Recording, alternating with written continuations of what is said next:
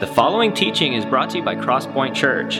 For sermon notes and other resources, visit gotocrosspoint.com. We're in our series, Major Messages Through the Minor Prophets. We're going to be in a book tonight called, it depends how you want to pronounce it. Habakkuk, whatever you want to call it. I'm not sure what page it is. There's a Bible around you. If you didn't bring your own Bible with you, bring your Bible to church. Bring your own Bible to church. But if you didn't bring one or don't have one, there are black-covered Bibles underneath the chairs around you. You need to find the table of contents to find Habakkuk. It's somewhere past Isaiah and Jeremiah. And then I can't even tell you where to go next. So I got to find it myself here. Lamentations, Ezekiel, Daniel, Hosea, Habakkuk. Here we go. I'm finding it. Habakkuk, chapter 1. This is the message that the prophet Habakkuk received in a vision. How long, O Lord, must I call for help, but you do not listen? Violence is everywhere, I cry, but you don't come to save. Must I forever see these evil deeds? Why must I watch all this misery? Wherever I look, I see destruction and violence. I am surrounded by people who love to argue and fight. The law has become paralyzed. There is no justice in the courts. The wicked far outnumber the righteous, so that justice has become perverted.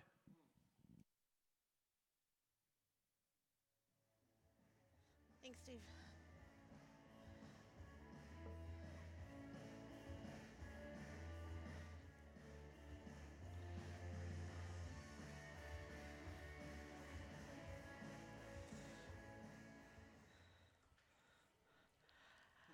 Hello. So, I was 29 years old when I found out that my husband and I would not be able to conceive a child. We had been married for 4 years already, and we had been doing all the fun things that nobody needs to know about, trying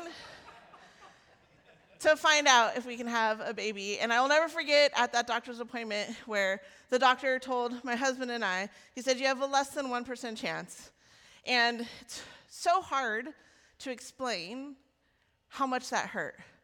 On mine and Joey's very first date, which I don't recommend, we talked about having children.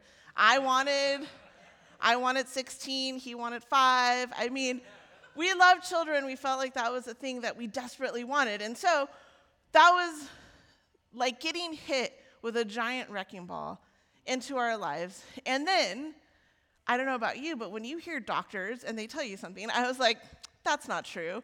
I live with rose-colored glasses on. I don't know if you know that about me, but I'm a very positive person. But I also was like, the doctors are wrong. We're going to get pregnant.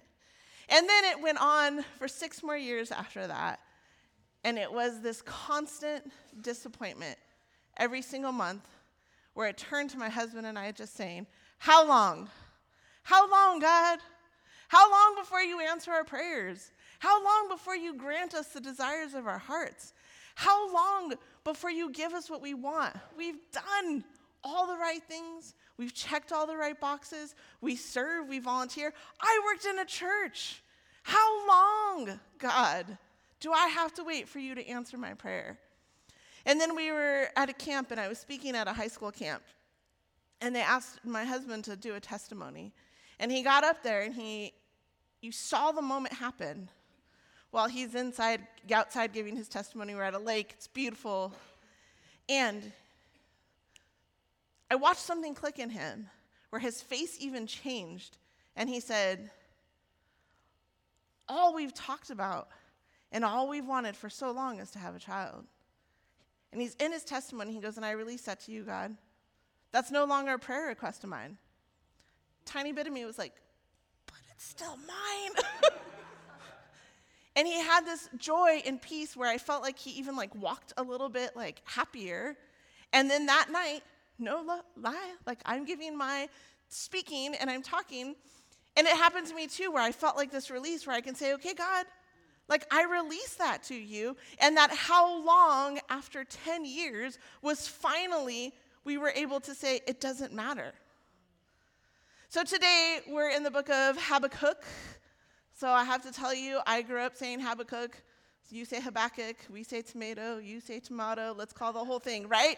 So we're in that, and Habakkuk was a prophet in a time where he would have experienced reigning in, or being in a time where God was over the nation, and the nation that he was in, Judah, was serving God. So he would have saw that at one point. And then as time has passed on, and king after king after king, the king that he was now under was no longer serving the God of Israel and Judah, and was doing all of these horrible things. So he had experienced greatness, and then he was now not able to have it. And so it was a hard and trying time for him to sit when the land was fruitful in worshiping his God, into a place that was so far from it. The name Habakkuk is derived from the Hebrew verb embrace. So his name probably means he who embraces or he who clings. And it's a perfect name for this prophet because he came to a faith through embracing difficult and hard questions with God.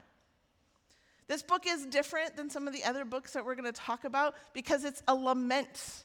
And so all of this is a passionate expression, but it's not just a poem. It's not just like let's read Psalms and everyone hold hands and be like, yay. This is a passionate plea, a wrestling match of grief and sorrow, and he's bringing God's attention to injustice and ungodliness.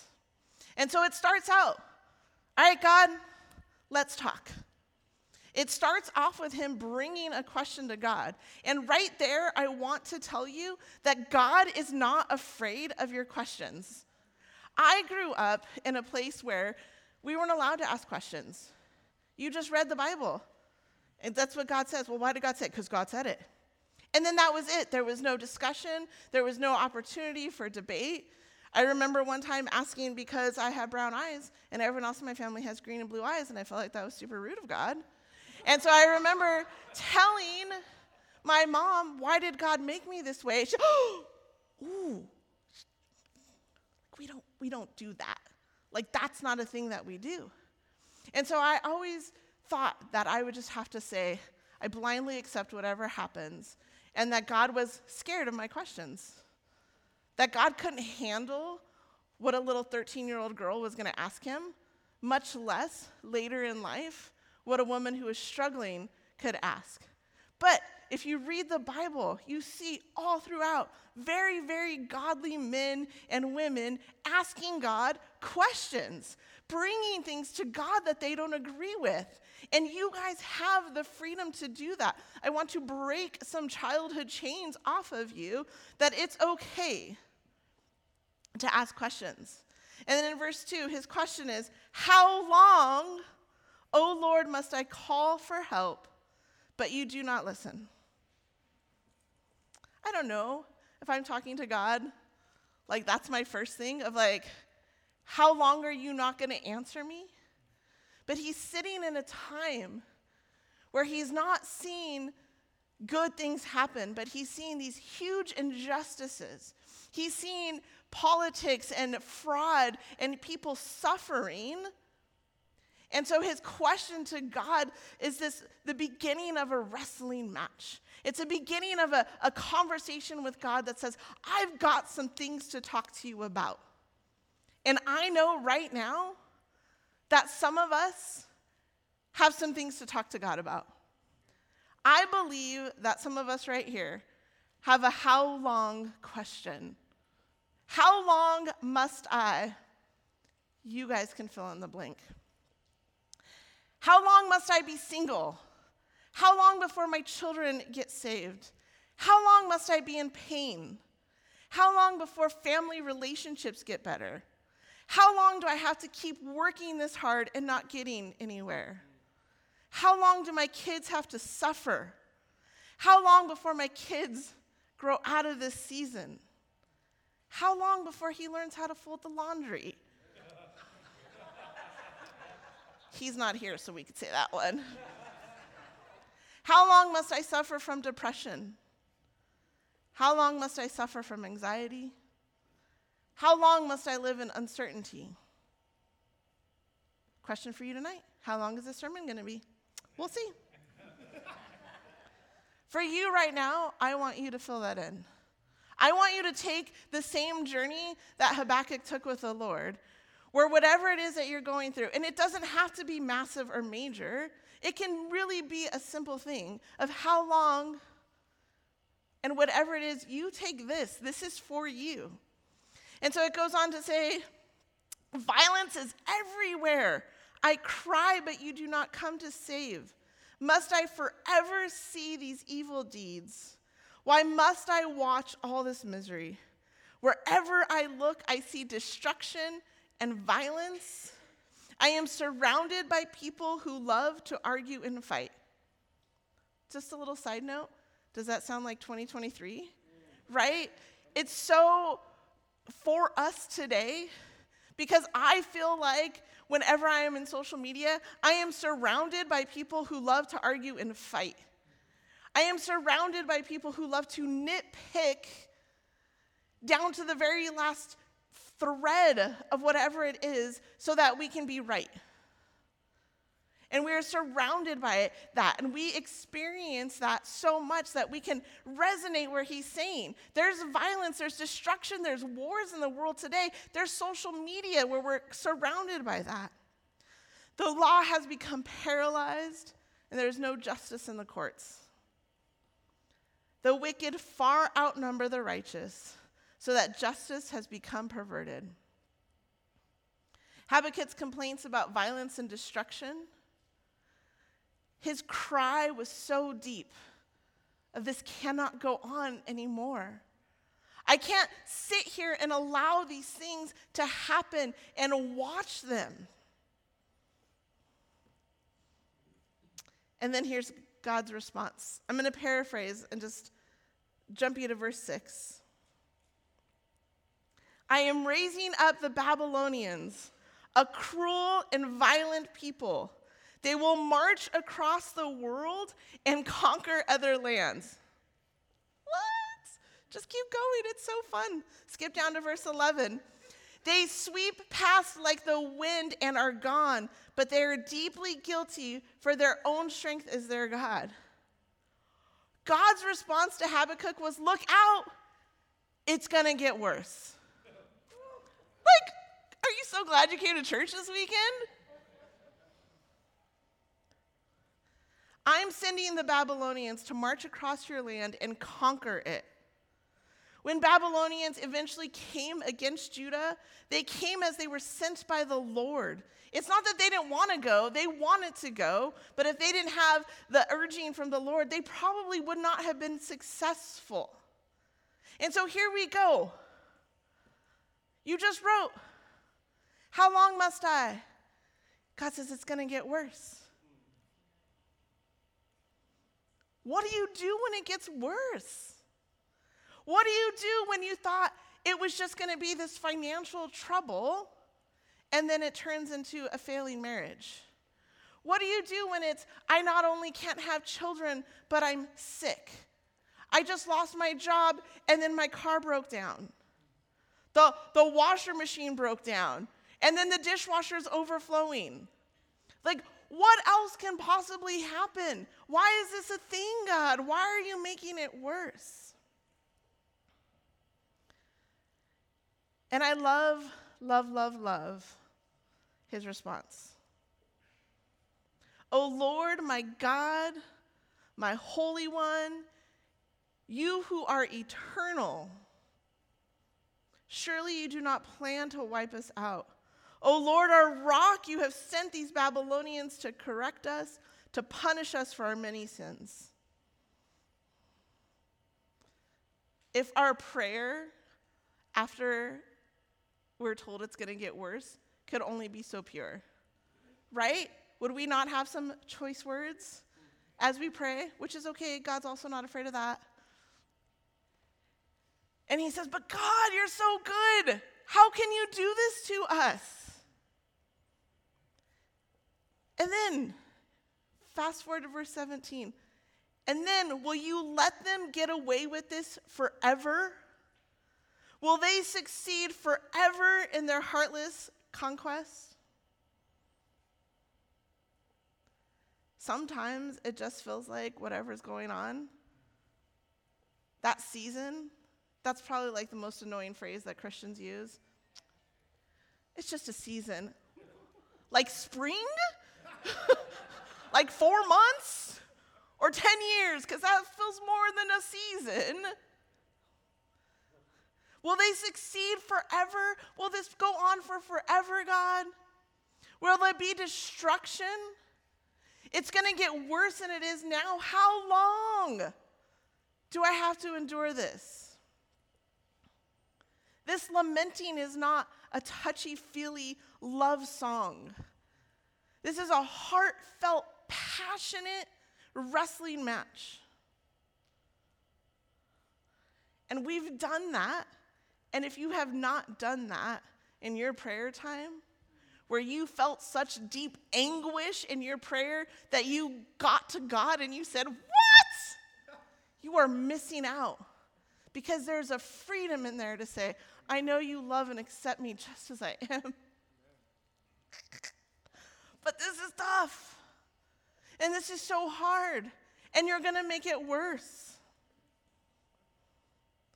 What is your response when it gets worse?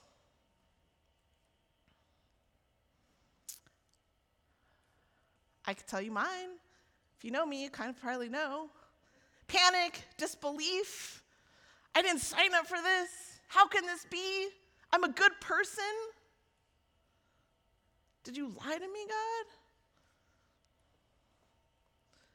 Or it's just a feeling of, this is just another day in the series of bad days that sum up the season of my life. As we continue on in chapter 2, Habakkuk's ending to this plea is so simple, but it's such great wisdom. Chapter 2, verse 1, he says, "I will climb up to my watchtower and stand at my guard post. There I will wait to see what the Lord says and how he will answer my complaint." Sometimes we just need to wait.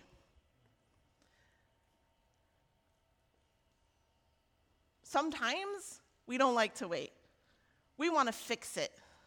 We want to go out and say, "My God, you're wrong, and I could do this myself, and I'm not waiting anymore.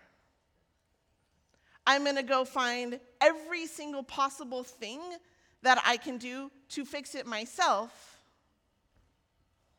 or I'm going to do every possible thing that I can to numb myself, to not experience this waiting time." Sometimes as we're waiting for God's response, the only way we can wait is we try to escape it, and we fill our hearts with so much noise pollution that we're unable to hear God's voice if he was talking to us. Instead of sitting in the watchtower, we're sitting in a bar. We're sitting in a winery because we're Temecula. We're sitting in a casino because there's Pachanga. We're sitting anywhere where we're supposed to be than other waiting for God. We're sitting on our couch and we're Netflixing, we're Huluing, like Disney Plusing, Star Warsing, right? All of the things that we can be doing. I learned a phrase at women's retreat this last week called doom scrolling. And if you know what that is, where you're on a reel and you're on your phone and you're just like, whew. How many times can you watch a cat get scared of a cucumber, right? How many times can you watch these videos over and over again, but you watch them so much so you don't have to think about what God is having you sit in? And you said, "I will wait, but I'm going to escape the waiting." And God replies,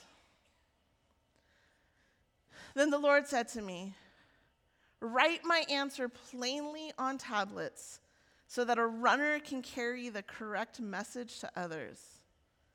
This is a vision for the future time. It describes the end, and it will be fulfilled. If it seems slow in coming, wait patiently for it will surely take place. It will not be delayed." When God says, write this down, then it's no longer just for Habakkuk, but it's for you. so that that message can go out to everyone. And just real quick, notice it says plainly. The gospel of Jesus Christ is not complicated. We complicate the gospel of Jesus Christ. We complicate the Bible. He says, write it plainly so that everyone can see.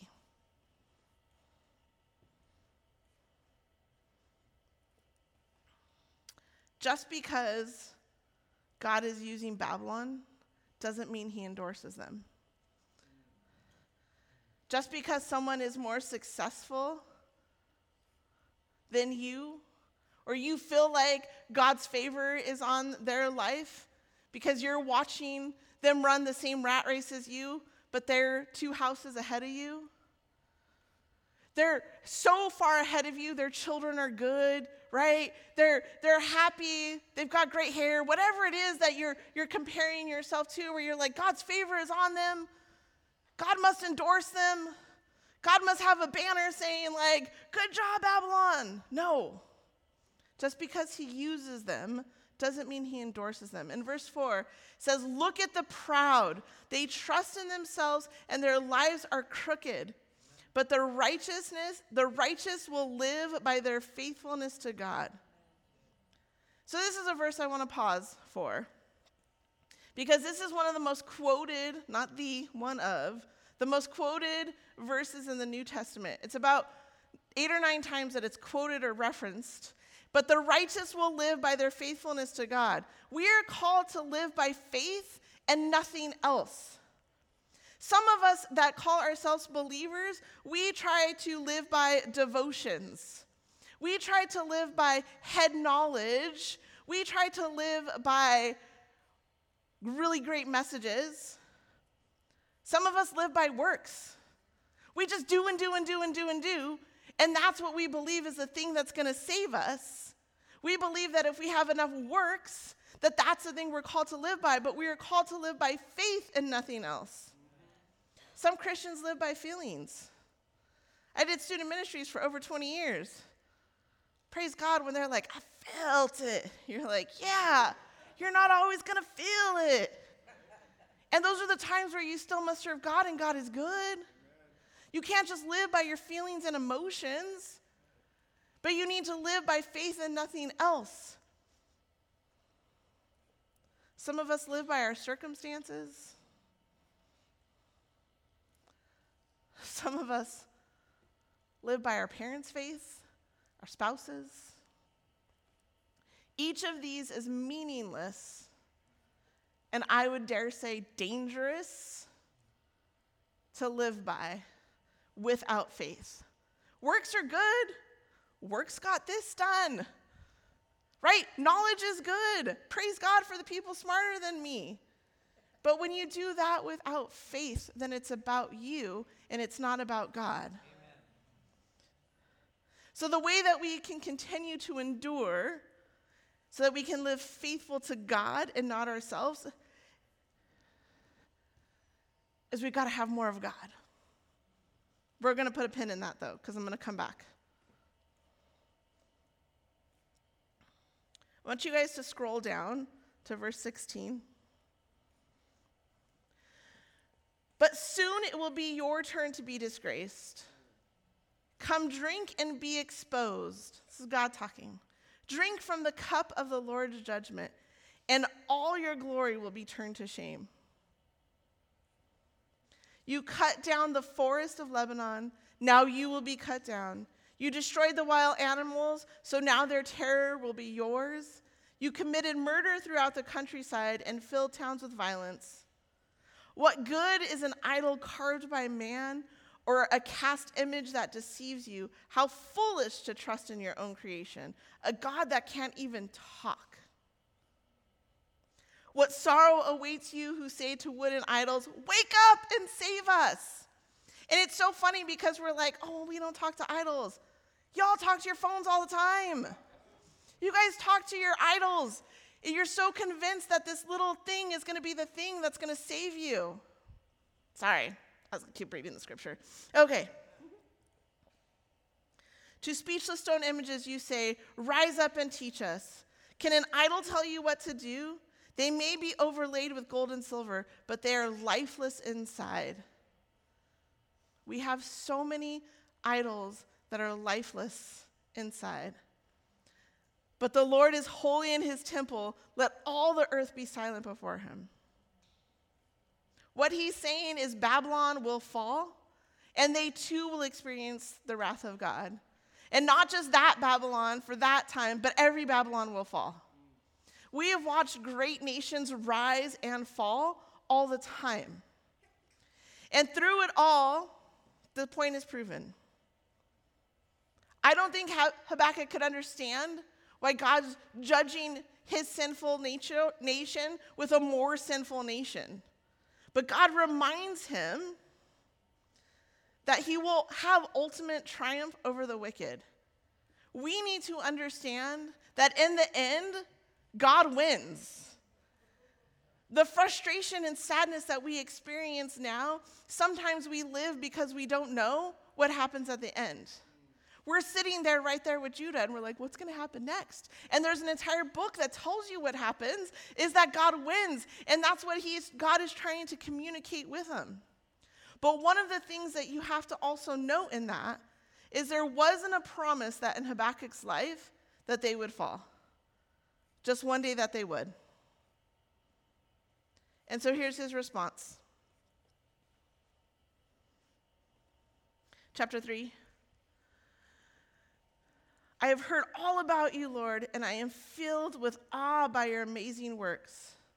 In this time of our deep need, help us again as you did in years gone by. And in your anger, remember your mercy. If you sit in that conversation of, I'm really mad at you, but God, you are still so good. I am hurting so bad, but I am in awe of who you are. And if we're able, just a tiny bit, to start phrasing our prayers like that.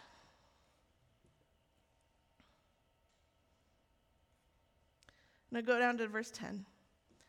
The mountains watched and trembled. Onward swept the raging waters. The mighty deep cried out, lifting its hands in submission. The way that Habakkuk sees God, the sun and moon stood still in the sky as your brilliant arrows flew and your glittering spear flashed. For us to be able to see God in that way. Habakkuk responded with praise and giving glory to God. He turned the conversation from just looking at him and looking in a mirror, and he put the mirror down and he was able to look at the God of the heavens.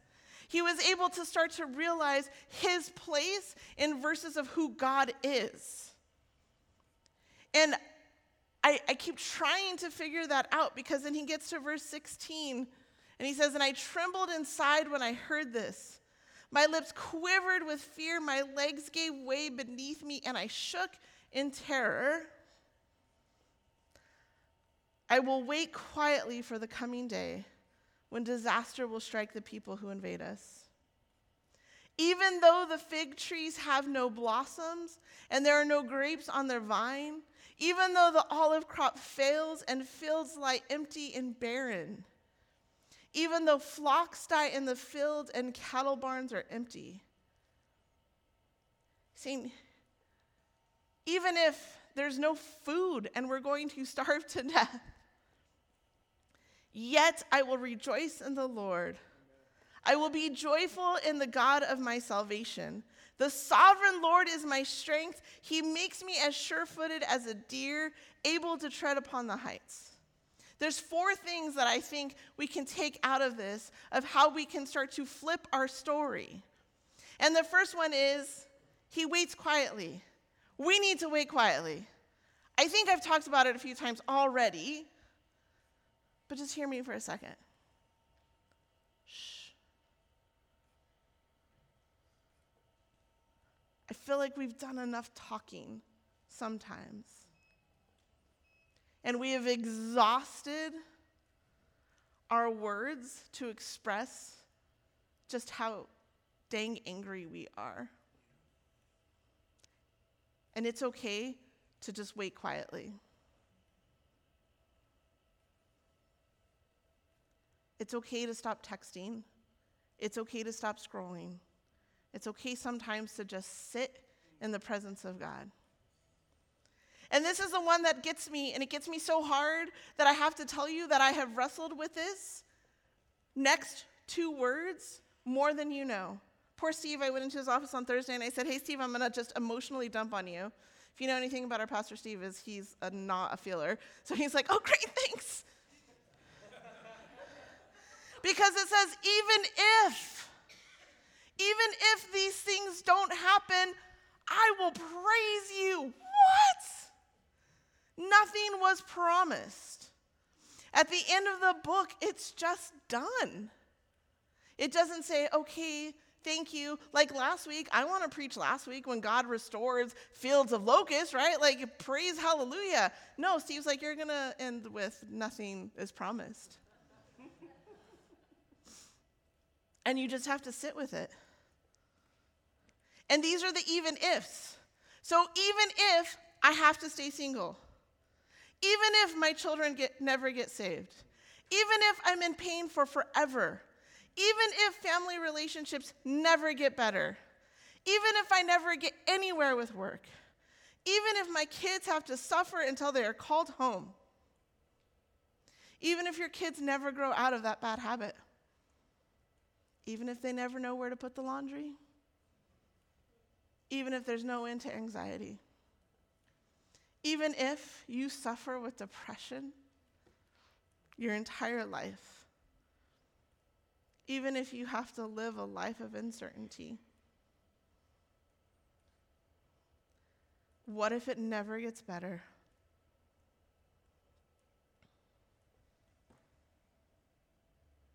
What's your even if? As I sit here right now, I think of some of yours.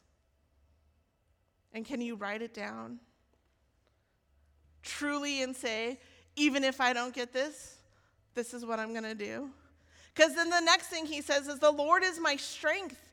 The sovereign Lord is my strength. Psalms 28:7 is, to me, just this verse that I want to cling to, where it says, the Lord is my strength and shield. I will trust him with all my heart. He helps me, and my heart is filled with joy. I burst out in songs of thanksgiving. I know you guys are strong. I have seen what you guys carry, but you cannot depend on your own strength. You cannot depend on the strength of your spouse, of your small group leader, of your pastor, of your buddy, some of you of your kids. You cannot depend on the strength of other people. I'm so relational, it's terrifying. Like, I love people to where I scare you sometimes. But I cannot love you so hard that you are my strength. The song doesn't go, my strength and help comes from my hot husband. My strength and help comes from my pastor, right? It can't be that. Your strength has to come from the Lord. I talked to Crystal a lot today about strength. Crystal's our worship pastor. She's also like buff as buff, right? Okay, and I said, where does strength come from? And she said that you have to hit muscle failure, right? You have to carry heavy things over and over again. Get this, consistently. So not one time you go through a hard thing. You consistently are going through hard things over and over again, and that builds strength in your muscles. God is the same way, is that he is going to walk alongside you as you are going through hard things over and over again, consistently, to maximum failure, to lying on the ground, to sitting in a doctor's office bawling in front of a person you've never seen before, right? And over and over and over again. And that is how strength is built. And they get heavier and heavier. She said something so fun that I can't just stop it. But she said, we don't max squat alone. You don't pick up the heaviest weight and do it on your own. And for some of us are trying to pick up the heaviest weight of our entire life, and we are doing it by ourselves. And what he's saying is, the Lord is my strength. And he makes me as sure-footed as the deer. And what he's talking about when he says as sure-footed of the deer, it's not a deer running on the beach. Have you ever seen a deer on the beach? Like with flat sands, and he's like, bloop, bloop, bloop. No, it's on the mountaintops. It's on steep cliffs that he's able to go and to trample and walk on. He says, I will make you as sure-footed because you're going to still continue to go through hard things. And then finally, I will be joyful in the God of my salvation. Like, that's what you put on a cup. That's not what you live, right? That's what you had your tea in this morning. But can you imagine already trying to do it? But it can't just be a little quip. It can't just be a thing that we say like, oh, joyful in the God of my salvation. We need to seek out joy from the God of our salvation. The God who saves us over and over and over again. We have to say it, I will be joyful in the God of answered prayer requests. I will be joyful in the God of not hearing what he says. I will be joyful in the God of my salvation, the God who saves us, who loved you so much, he sent his son to die for you so that you didn't have to suffer.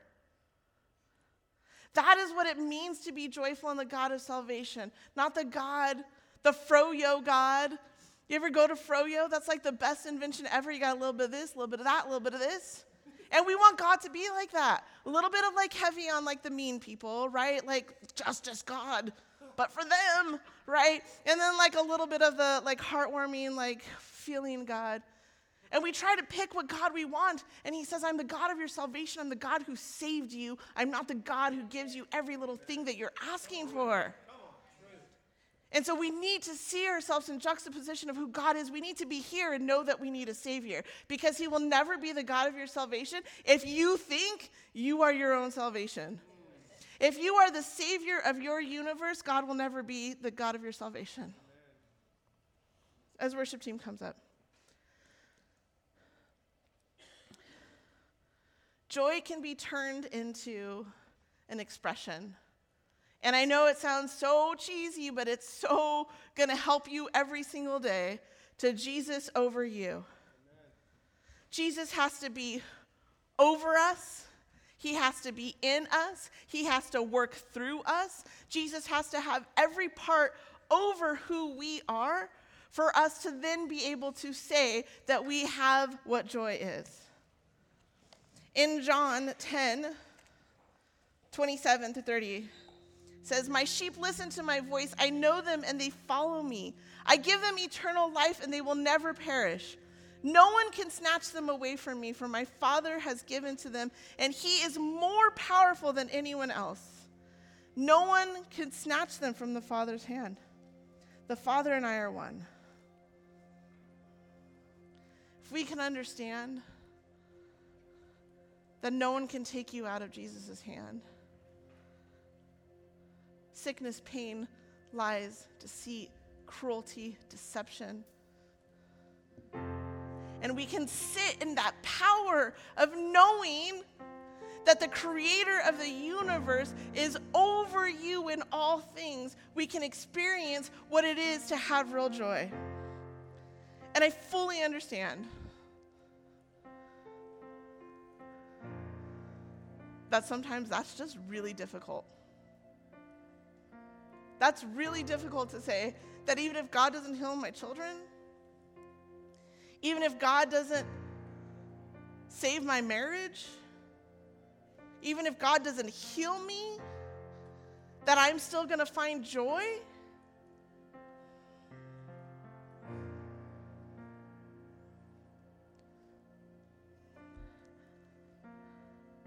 For me, it was a really difficult time when my sister passed away 8 years ago.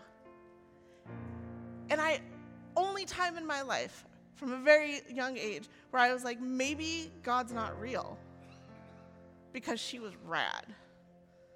But I wrestled this prayer over and over and over again. And then I heard a message, and it had to say, but God still has to be good. God is still the master of the universe. God is the creator of the stars. God is the creator of everything, and he's so much more than this. That can God still be good when really bad things happen? When your even ifs aren't granted? And I had to sit there and I had to wrestle with it. And this was like a very long wrestling time. It was not a conversation. It was months. And then I came to this conclusion. When Jesus came to save, he left this world, this heaven, in perfectness, and came down for little old me, little old you. And he came down and he said, I love you so much that I will take it on. And I'm going to be right next to you while you're in pain and deliver you with my salvation.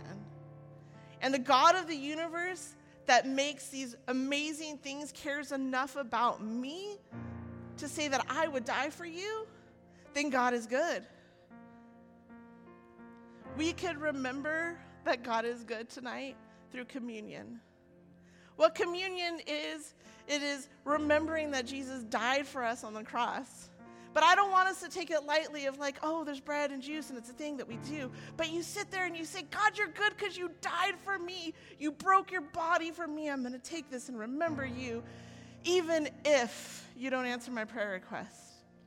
I'm going to drink the juice. It's not wine, sorry, y'all. I'm going to drink the juice, and I'm going to have it as a representation of his blood covering all of my sins, all of my pain, all of my sorrows, all of my unanswered prayers, all of my regrets. And we have that offered in worship in the four corners of the room. And then lastly, for some of you, this might not be heavy because God is just blessing you, and praise God. Store it, file it, pin it, keep it. But for those of you that are going through something where it hurts so bad that when you think about it, you can't function, we have a prayer team in the back. And I want to tell you something that I feel like prayer sometimes is the most unutilized relationship with God. And how silly, right? Because we have access to God. Let our prayer team pray with you.